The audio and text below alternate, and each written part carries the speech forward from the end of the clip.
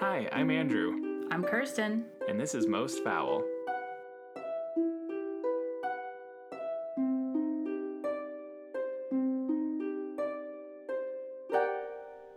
Hello. Hello, hello. Channeling wolves for some reason. Hello.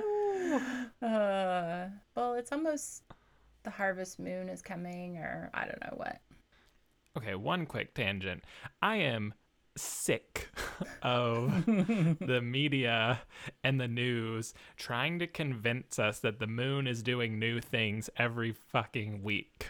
Oh, I know. It's a super blue cherry moon. It's the wolf eagle moon. I It's the know. Delta Diamond Emerald Triple Sapphire moon. And I wonder, that must be somebody's job, alerting all the agencies that some new thing is. There's someone who works at the Meteorological Moonshine Townhome Society about moon happenings. I'm convinced it is for social media clicks.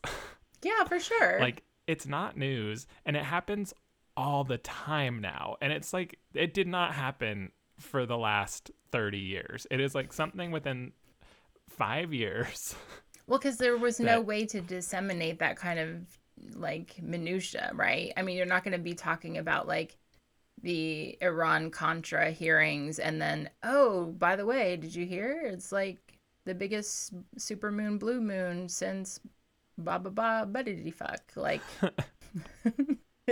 But now it's there's so many channels for useless information that you kind of have to. It's kind of like naming winter storms like they do hurricanes. It's like the Weather Channel is desperate for attention, and I'm sick of it. Well, they started naming heat waves in Europe this summer. Did you see that? Ugh. I think heat waves or droughts, something bad, end times related. And it was Zoe. Yeah. The first one was Zoe. I can understand somewhat, but it's just as someone who grew up with hurricanes, it's okay, calm down.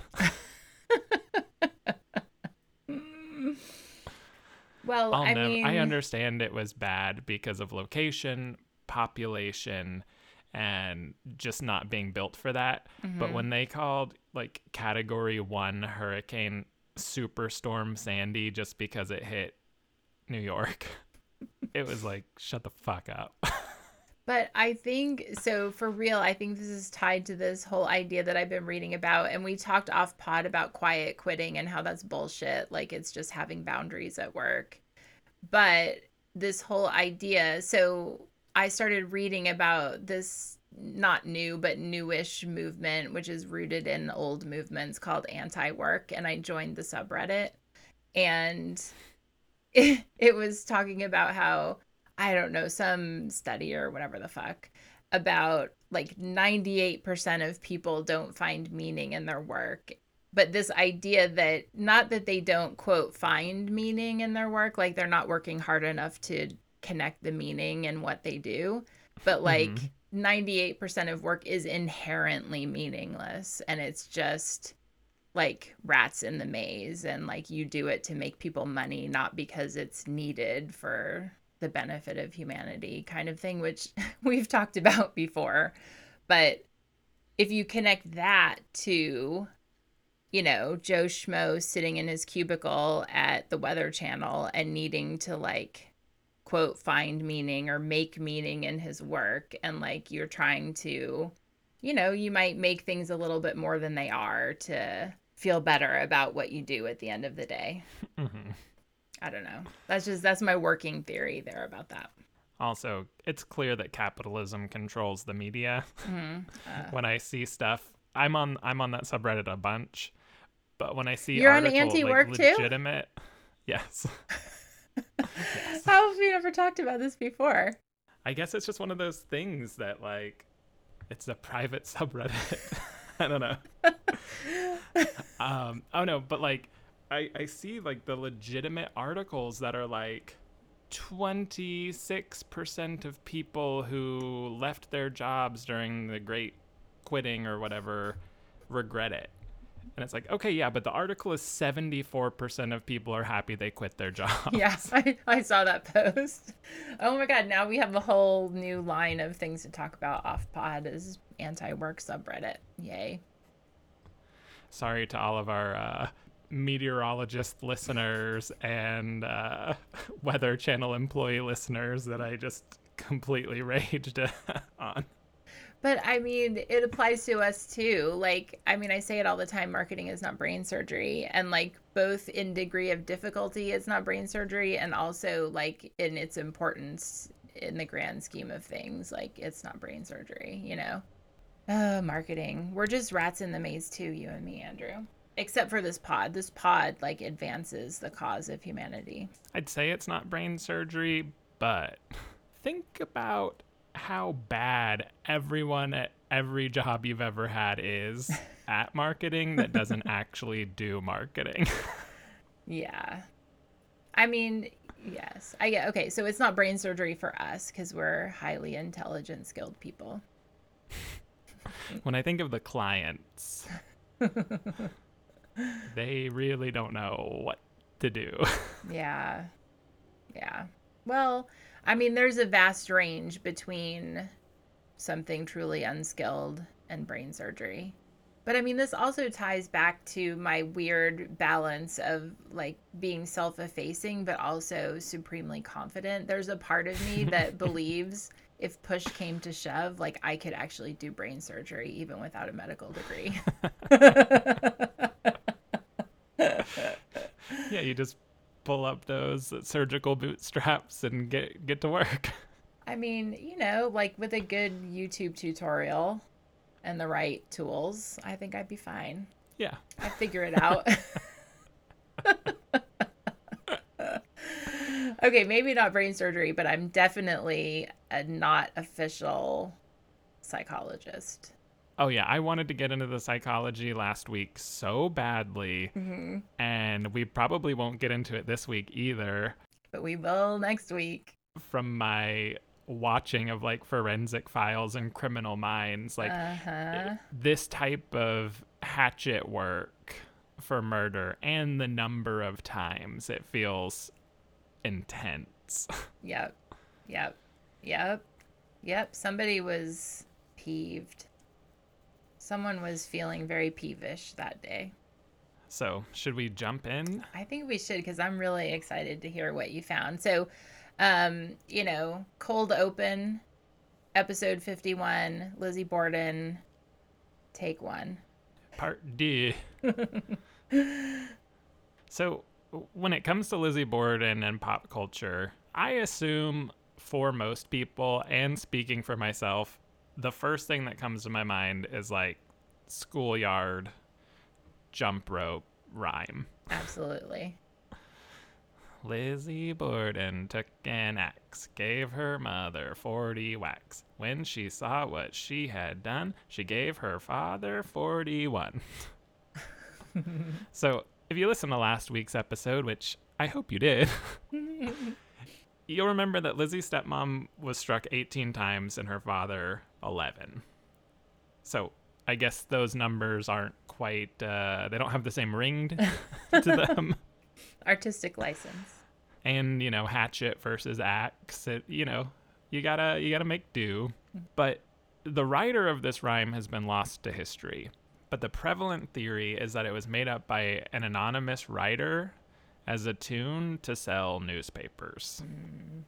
Which, if you listen to our Jack the Ripper episode, this rings very true to me.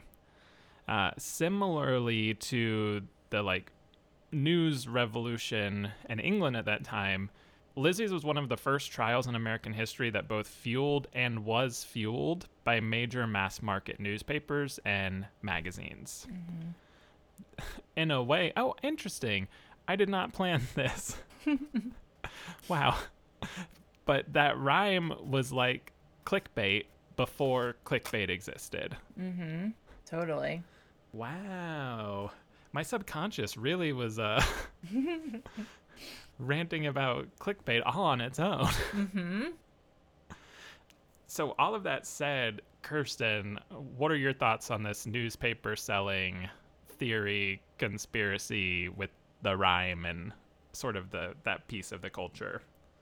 Absolutely. You know, and we'll get into, I think, next week, the aftermath of the crime itself and the involvement of reporters and the media really played a big role in the trial and then the rest of Lizzie's life. So I believe it 1,000%.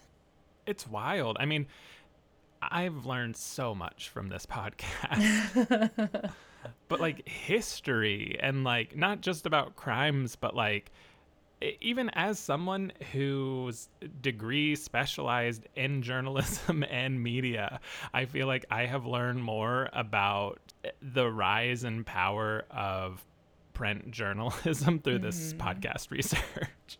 Yeah, totally. Well, because you see, it allows you to climb into and find out the particulars of how something played out. But I mean, it does play a role in so many of our cases. We talked, 2 weeks ago about Fatty Arbuckle and the way the media had a huge impact on that. And again, on the rest of Arbuckle's life. It's just so intertwined. It's fascinating. Yeah. Interestingly, I found out that there's a second, much less well-known verse to the rhyme. Andrew Borden now is dead. Lizzie hit him on the head. Up in heaven he will sing. On the gallows she will swing. Which we'll get into the trial, but she was acquitted. Spoiler alert. Spoiler, that's still to come, but it's really interesting, as you're going to hear in my research, like, and I've said this to you off pod, like, I feel like a lot of people don't even understand that she wasn't found guilty. Yeah. Like, even with this rhyme, but like the expectation, like everything is framed that she's done it. Yeah. So once you get to the universal rhymes, I think it's clear to say you're a part of pop culture. Yeah. If little children are singing creepy rhymes about you while jumping rope and in horror movies, Yeah. Totally. you're definitely part of the fabric. So in that sense, the story of Lizzie Borden is an essential part of American folklore. Like an urban legend, mix of reality, mix of fiction. It's really fascinating diving into this. And shout out to the Lizzie Borden podcast. Their host, Richard Behrens, explained it nicely, saying, quote, I think we're still fascinated by the case to this day, largely because it has all the elements of a Greek tragedy or a Victorian melodrama, and the fact the case is unsolved gives its cultural longevity. Lizzie Borden has been elevated to an American tragedy at the same level as the sinking of the Titanic, end quote. It's just a thing we all know. And not we all as in true crime people, but like we all as Americans. It's a really interesting one in that level. And I've told you this too, like there's not tons of pop culture, like movies, TV shows about her, but she's like all around. It's really interesting. I'll definitely get into it. Thanks to the persisting legend, the original Borden family home is still standing, almost entirely unchanged. It operates as a haunted tourist attraction, museum, and bed and breakfast. And during peak times, parties of 10 can rent the entire house for around $1,645 a night. Wow. And individual rooms go for between $200 and $700 a night. What? Holy shit. So, I cannot believe that. I'm imagining probably around Halloween, spooky season, like would be surge pricing. Maybe anniversary of the crime would be like surge pricing. It's a very interesting bed and breakfast concept. That's wild. And according to the manager, at least for the museum side, thousands of people visit every year, and they, sort of keep track, and they've come from Germany, Japan, Australia, New Zealand, Wow. So clearly, people are giving a pretty penny just to spend time in this house. And it's not just Americans, even though, like I said, it's like American folklore, but it's global. Yeah. So Lizzie exists in popular novels, biographical true crime accounts, poems, short stories, plays, televisions, movies, music, opera, Broadway, ballet. So she is everywhere. Mm-hmm. It's just an interesting mix as I go through it. So the theater, we go back to the 1930s. Mm. John Colton and Charlton Miles' 1933 play Nine Pine Street featured character based on Lizzie. Then in 47, Lillian de la Torre wrote a one-act play, Goodbye, Miss Lizzie Borden. That same year, Agnes de Mille's ballet Fall River Legend made its debut, and that's largely seen as her masterpiece. So DeMille believed Lizzie was guilty and rewrites the court case to deliver a guilty verdict in the ballet. Okay, then. That was done in collaboration with Martin Gould, the composer of the ballet, who claimed that he could not write acquittal music. What? I don't know. I guess acquittal music would be happy. But from the composer's point of view, I guess it was much easier to write guilty music. Well, yeah, I can see that. That makes sense. Lizzie made her Broadway debut in the musical New Faces in 1952, which featured a number titled Lizzie Borden that depicts the crimes. So again, most pieces of culture, she's guilty. Like, almost every single one of them. In 1959, the play The Legend of Lizzie by Reginald Lawrence made its debut, and it garnered a lot of praise for Anne Meacham's performance in the leading role. In 1965, Jack Beeson's opera Lizzie Borden made its debut. And then kind of moving up to 1980, Blood Relations hit the stage about this story. Written by Sharon Pollock, this play premiered professionally in Canada, and the published version won the Canadian Governor General's Award in 1981. And most recently, in 2010, the play opened at the National Theatre of Kosovo, the same year it was published in Albanian. So, global. People are interested. An American legend with a worldwide impact. But rounding out theater, in 2009, Lizzie, the musical, staged its debut. And this one's a 4-woman musical. It's punk rock songs, kind of riot girl attitude. The New York Times called it, quote, an eerie hybrid of rock club and a turn-of-the-century New England parlor, end quote. It was well received, and it's still being performed today. Not spending a ton of time with radio, but I did find a couple broadcasts. The earliest one I could find was 1936, and it was the radio program Unsolved Mysteries, which didn't even know that existed. Same. And was actually pretty hard to find information about, because I wanted to go sort of on a deep dive of, is this the same as the TV show? So they broadcast a 15-minute dramatization called The Lizzie Borden Case, which presented a possible scenario in which the murders were committed during a botched robbery attempt by a, quote, tramp, end quote. I don't know if that's problematic or not, but that's a direct quote. If anybody's interested, I listened to the whole thing, and the link is in our show notes. Oh, cool. You can go back and listen. It's like really long pauses, but there's like music and sound effects and voice acting. It was really interesting. But yeah, I had no idea there was an Unsolved Mysteries radio show. Me either.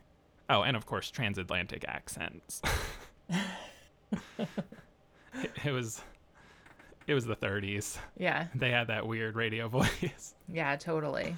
But kind of running the spectrum, the most recent foray into radio, which is partial radio because it's like terrestrial radio and podcast, but it's 2022 BBC radio podcast series Lady Killers. So just interesting. Yeah. 1936 and 2022. What's interesting is you haven't mentioned anything yet that was produced in Lizzie's lifetime. I think the 30s is the earliest I was finding produced pieces. Interesting. And so, yeah, it's one of those interesting things of like, how can a story be the same story be so captivating 100 years later? Right. But it is. And then when we look at like TV and movies, Lizzie started hitting the small screen in the 50s.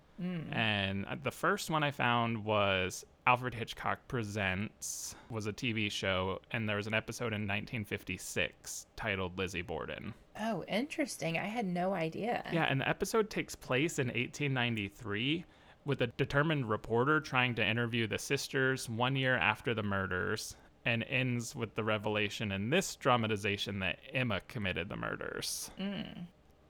All right. Which we know she had an alibi. But Alfred Hitchcock liked that turn.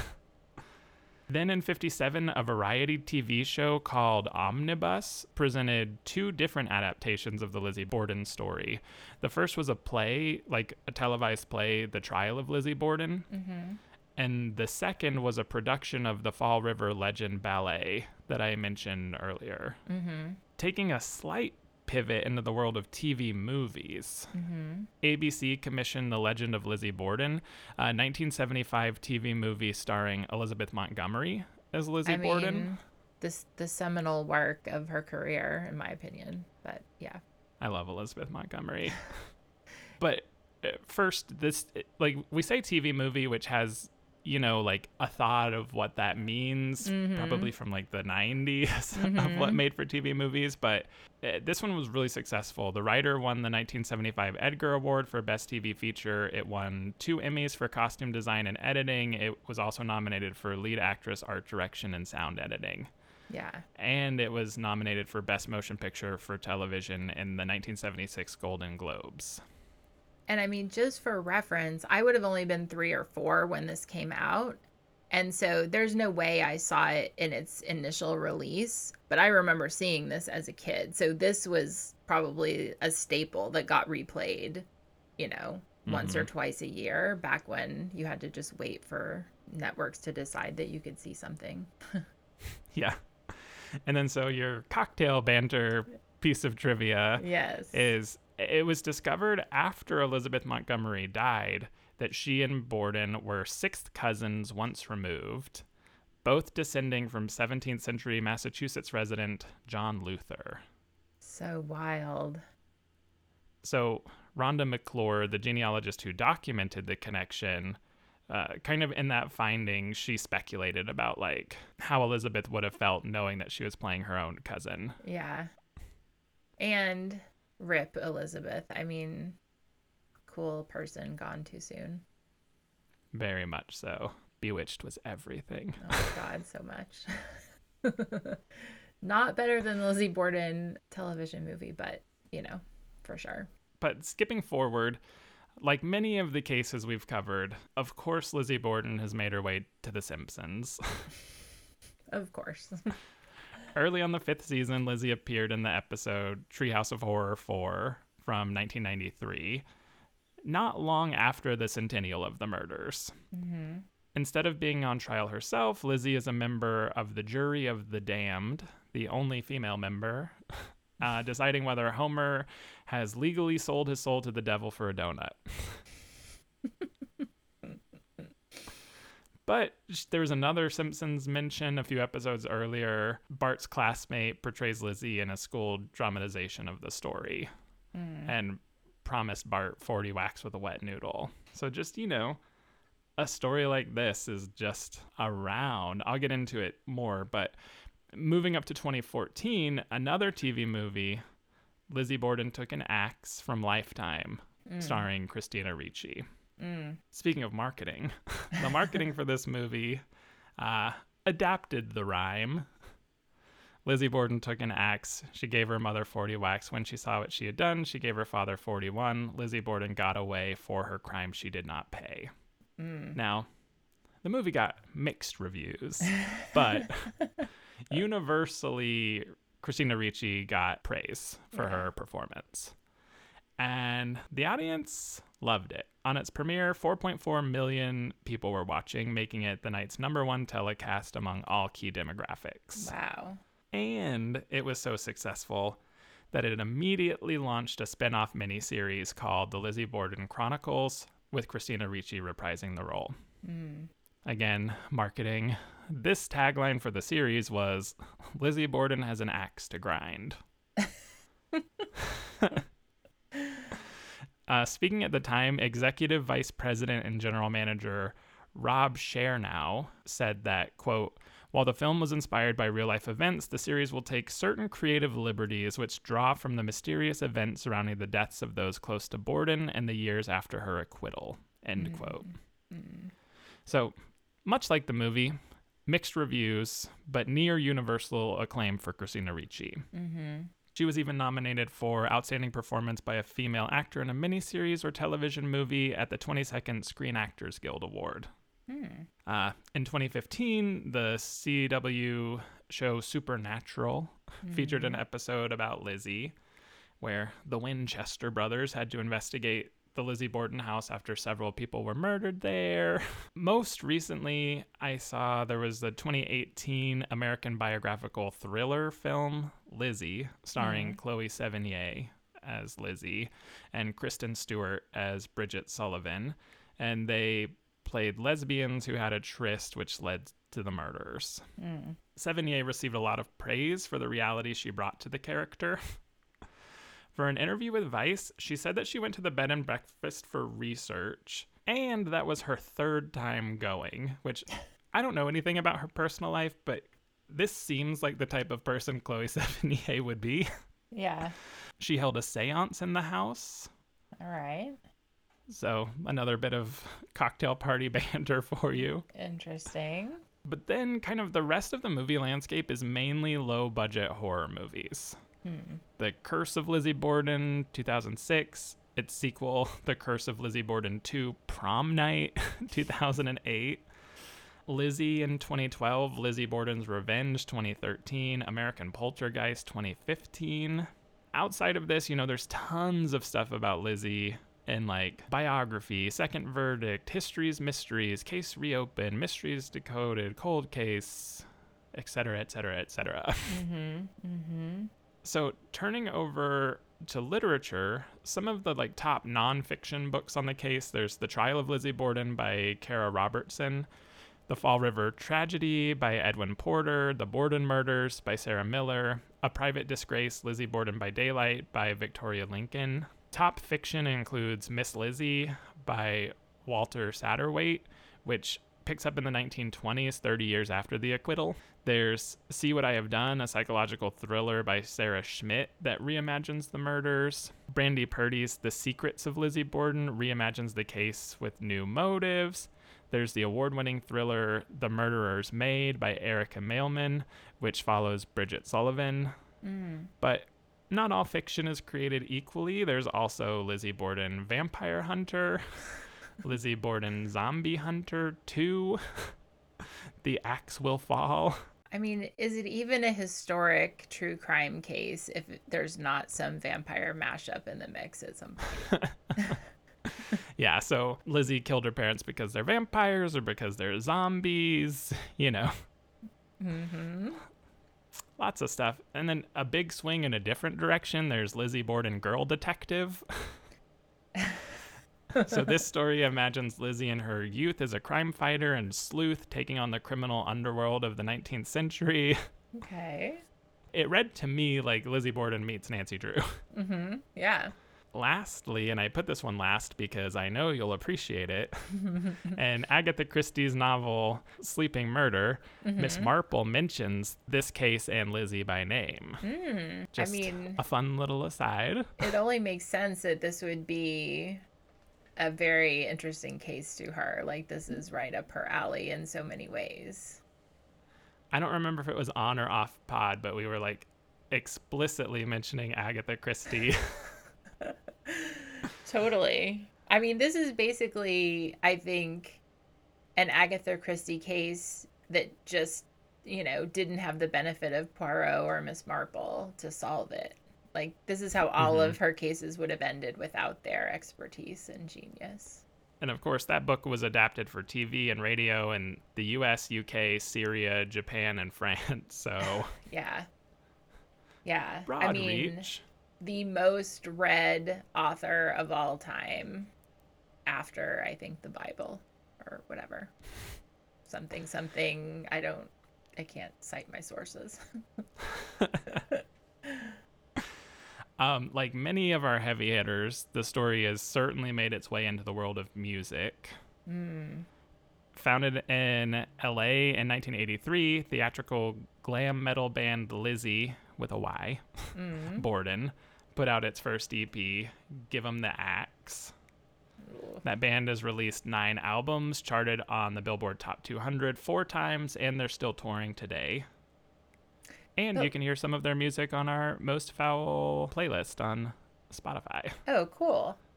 But just like totally random, not important question, but like why? Why not IE? I don't know. Lizzie with a Y. Interesting. Okay. And they're definitely not the only ones. In 1961, folk group The Chad Mitchell Trio released novelty song Lizzie Borden as a single on their album Mighty Day on Campus. And, you know, it tells the story with a lot of black humor, with lines like, quote, "You can't chop your papa up in Massachusetts. You know how neighbors love to criticize," end quote. And it was released as a single and it was number 44 on the Hot 100. What? Yep, in 1962, which getting to number 44 in the 60s is impressive. I get that it's not all that impressive today with streaming and YouTube, but like top 40s were a big deal. Yeah. But do you ever see stuff like that and just be like, why am I not a famous songwriter? Because that line is shit. I think, why am I not a famous songwriter all the time? But I am a person who does write songs. Okay. I guess I just need to write one about Lizzie. Maybe. I've only ever written one song about a historical person. I mean, you could have an entire concept album just out of like our last 2 or 3 cases, I think. For real. So the media that I've covered has really been about or inspired by Lizzie, but I wanted to find more because it's like there hasn't been that much. Like there hasn't been that many Lizzie Borden movies, even though that was a good deal. It's just like for our knowledge, I sort of expected there to be more and like directly about her and about the case. Right. But then that sort of led me down this rabbit hole of just like references and name checks. And that brought me to the Lizzie Borden Society Forum from 2003. Wow. And there was a lot of great stuff. So I'm going to run through some of this quickly. In Stephen King's book, From a Buick 8, he writes, quote, "The harsh black and white photo of Edith in the Post-Gazette didn't help her case. It made her look like Lizzie Borden about 15 minutes before she grabbed the hatchet," end quote. Oh my God. Lizzie is mentioned in the book The Devil in the White City by Eric Larson. She's been name-checked multiple times on Law & Order. The writers of Will and Grace threw out several references to Lizzie, for some reason all from Megan Mullally's character Karen. So she would refer to people names like Lizzie Boredom, Leslie Borden, which will actually come up a little bit later. Mad Magazine ran a feature on Mother's Day cards from children who didn't turn out so well. And this is Lizzie's entry. Quote, "Happy Mother's Day, 1892. When I was just a little child, you always said I was too wild. You punished me for all my pranks and gave my backside 40 spanks. And then, when you were good and done, dear Papa gave me 41. I really doubt, sweet mother dear, next Mother's Day you'll both be here. Love, your daughter, Lizzie Borden," end quote. I like how they wove in the numbers from the kids' rhyme. Laverne and Shirley had Lizzie punchlines. Maude had Lizzie punchlines. Like, there's even a Lizzie Borden coffee you could buy if you wanted it. What? Now or in the 70s? Yeah, now. Wow. So, like, I wanted to dive a bit deeper into some of the research into how a case like this and a woman like Lizzie has taken this type of pop culture journey over the last century and a couple decades. Mm-hmm. So we talk about it and we joke about it all the time, but I went to some actual dissertations about Lizzie Borden in this. Yay! So the two that I'm really going to be borrowing from, Lizzie Borden took an axe, History, Feminism, and American Culture by Anne Schofield, and Our Beloved Lizzie, Constructing an American Legend by Gabriella Shallow Alder. Both papers follow the thought that as the story of Lizzie Borden has been created and recreated through rhyme and fiction, it's taken on the qualities of a popular American myth or legend that effectively links the present to the past. Its social meaning is the same as all myths in that it performs a, quote, symbolizing function that's central to the cultural functioning of the society that produces them, end quote. So I'll explain what that means. Like all myths, this story is told and retold and retold and retold, which means as time goes by and society changes, the range of social references of these myths grow and change with them. Mm-hmm. So what is it about the story that resonates with the fundamental elements of American culture, and why does it continue to fascinate authors, composers, choreographers? And like we mentioned earlier, like why does it still resonate with us? Similarly and then dissimilarly to Jack the Ripper, the case originally had a focus on class and society in general, but almost like the opposite side of the coin. In Lizzie's case, it was shocking that someone well-to-do, and a woman, no less, could commit crimes like these. It really threatened societal beliefs at the time, like literally the belief that women were incapable. And not saying Lizzie's guilty, but just, you know, the narrative. Right. But unlike Jack the Ripper, it's not a whodunit. Lizzie's biographers, almost without exception, agree that she did the crime.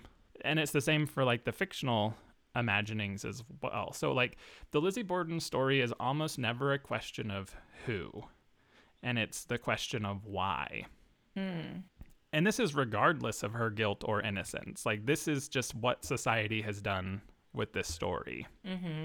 Motivation becomes the door that like these authors step into at particular times and places to infuse characters and events with their own ideas drawn from American culture at the time. That ballet that I mentioned, the Fall River Legend, in that one, Lizzie's stepmother thwarted a tender romance with a minister. In 67's Lizzie Borden, an opera in 3 acts, the romance is with a sea captain who was her sister's beau. In novelist Evan Hunter's 1984 scenario, Lizzie's interrupted in a lesbian tryst with the maid, lashes out at her stepmother, and then kills her father out of fear. So it's like it's going on, and it's really touching on power, patriarchy, the role of women, sexuality, love, and American relationship to wealth. It's not the true crime part specifically that turns it into the legend. It's like how society reacts and imprints to the crime. Right, right. This quote comes from Anne Schofield's dissertation. So, quote, as depicted in fiction, Lizzie represents a fundamental contradiction to the definition of being an American. On the one hand, she's an individual striving for freedom, a quintessential American theme, and on the other hand, she plays the social role of daughter. Historically, the contradictions between the individual and society are most deeply experienced by women, who are more constrained by the social order and whose passion is seen as dangerous, end quote. Yeah. This isn't just fiction, like these gender roles, apologies if you pull from this, but the prosecutor in the trial, Hosea Knowlton, expressed the concepts in his summation to the jury. And this is a quote from the trial. The prisoner at the bar is a woman and a Christian woman, as the expression is used. It is no ordinary criminal that we are trying today. It is one of the rank of lady, the equal of your wife and mine, of your friends and mine, of whom such things have never been suspected or dreamed before. I hope I may never forget, nor in anything that I say here today lose sight of the terrible significance of that fact. I am obliged to tread now upon a more delicate ground. The prisoner is a woman, one of that sex that all high-minded men revere, that all generous men love, that all wise men acknowledge their indebtedness to. It is hard, Mr. Foreman and gentlemen, to conceive that woman can be guilty of crime, but I am obliged to say, what strikes the justice of every man to whom I am talking, that while we revere the sex, while we show our courtesies to them, they are no worse than we. If they lack in strength and coarseness and vigor, they make up for it in cunning and dispatch and celerity and ferocity. If their loves are stronger and more enduring than those of men, I am saying too much that, on the other hand, their hate are more undying, more unyielding, more persistent. End quote. Wow. So nuts. So, like, maybe the most Victorian thing ever written. I was like losing my mind. What the fuck? Yeah, that is, plus like Madonna whore, like just bring in every kind of, but I mean, it's so patently, demonstrably false. And we've talked about the cases that prove how it's false. I mean, lots of women of high standing through history committed crimes. Like, and these are educated men. They would have known that, you know? So it's all this like myth of the woman and the idealized woman and the narrative of the woman, not actual women. 100%. It's so blatant even when you shift the exploration of gender into fiction. It's like an even bigger metaphorical category to examine society through these lenses and through really the lens of Lizzie Borden. Yeah, it's just fascinating. Like, yeah, the crime is intense, but like, that's not the reason. Yeah. We are still talking about Lizzie Borden. Right. So kind of ending out this part, I wanted to finish with a quote from the other dissertation from Gabriella Shallows Alders. And her quote, "Everything humans do is human. From the kindest to the cruelest acts, this terrifying and wonderful range is one of the things that makes humans so interesting, and the figures who stand at the ends of the spectrum tend to capture our imagination, finding their way into stories and legend. Lizzie is extreme, but she is also an ordinary human. She gives the lie to romanticized notions of what it means to be human, and invites us to look unflinchingly at the question, much as she gazes back at us in the well-known photographs. Her story is the stuff of literature, whether it's popular or of a grander sort. She is a discursive space where we face fears and fantasies and escape to safety. As we create her anew, we interrogate the past and incorporate pieces of it into the present. We recontextualize her to meet our current needs. She is not finished. We never arrive, but keep moving toward her. The story continues." End quote. I mean, that really sums it all up right there. You know, it's like this person who is based in fact, but becomes an avatar for whatever as time moves on and society evolves. And she was acquitted. Like, that's the crazier part. Everything is like she's guilty, and that's why we're gonna have another episode to discuss this, because she wasn't found guilty. She was not found guilty, and you know, we're gonna talk again next week. We could do 5 more episodes, 10 more episodes, right? Just about the trial alone. And I'm not going to go into that much detail because I want to focus on theories. But, you know, Knowlton, the prosecutor that you mentioned, he wrote in correspondence to others at the time that he did not believe the case was winnable. So even the prosecutors knew that the evidence was not strong and had no expectation of winning that trial. So that just adds another layer of what the fuck to it. Not only was she acquitted, but even the prosecutors admitted that the case was not strong. Yeah, it's And just. still, the people writing her biographies almost all agree that she did it. And like that's the biggest surprise going through this is that I don't know where that certainty comes from. Mm-hmm. She could have. She could have. Like, but yeah, it ugh. I know. There's so much to it. And again, like we'll get into it in more detail, but some of her greatest defenders during the trial, once she was acquitted, shunned her from polite society. So, lot going on here. And she became, I think, essentially the property of the public. I mean, she became a public figure legally, like, in the folklore. She became a public figure in every sense of that term, and the public really owned her story at that point. And still do. Yeah, it's crazy. I mean, especially if you look at it with the lens, like if you can imagine for a moment that she's innocent. Yep. And this legacy that I just worked through, like through this episode, like imagine being an innocent person and this is your legacy. Yeah. Yeah. And I'm going to imagine just that next week. Yeah, it's crazy. It's crazy. And I think also, you talk about the relative, lack of pop culture relative to how well known she is.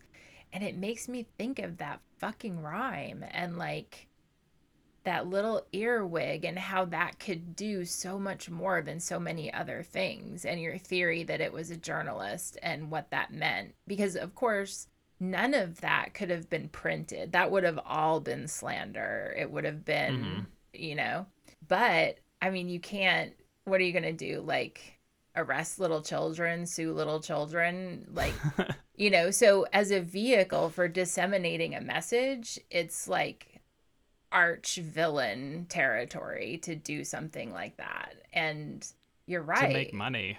Yeah. And like you said, even the prosecution was like, this isn't a winnable case. But newspapers, to make money, were like, this is the villain of the century. Yeah. And you won't believe. I mean, even so much, like I said, I truly believe if you were to just poll the general public, people would believe that the numbers were 40 and 41.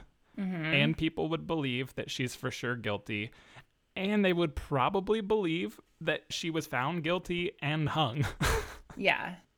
Yeah, I mean, that part, I just don't know. So, listener, if you have a take on this, like, definitely let us know because, I've spent so much time in New England. I lived in Fall River for 2 years when I was in my 20s. So, this case, I just have known about it from a very young age. I followed it, like, I mean, it's too far to say it's personal, but like it, I know so much about it and have been close to it for so long. I don't feel like I can have a fair sense of what the general public thinks or what their knowledge is. So I would love to hear what people are coming to these episodes with. Yeah, and I feel like New England doesn't have a great track record with women historically. Whatever and do when you I mean? think about witch hunts and it just feels like this is the same playbook.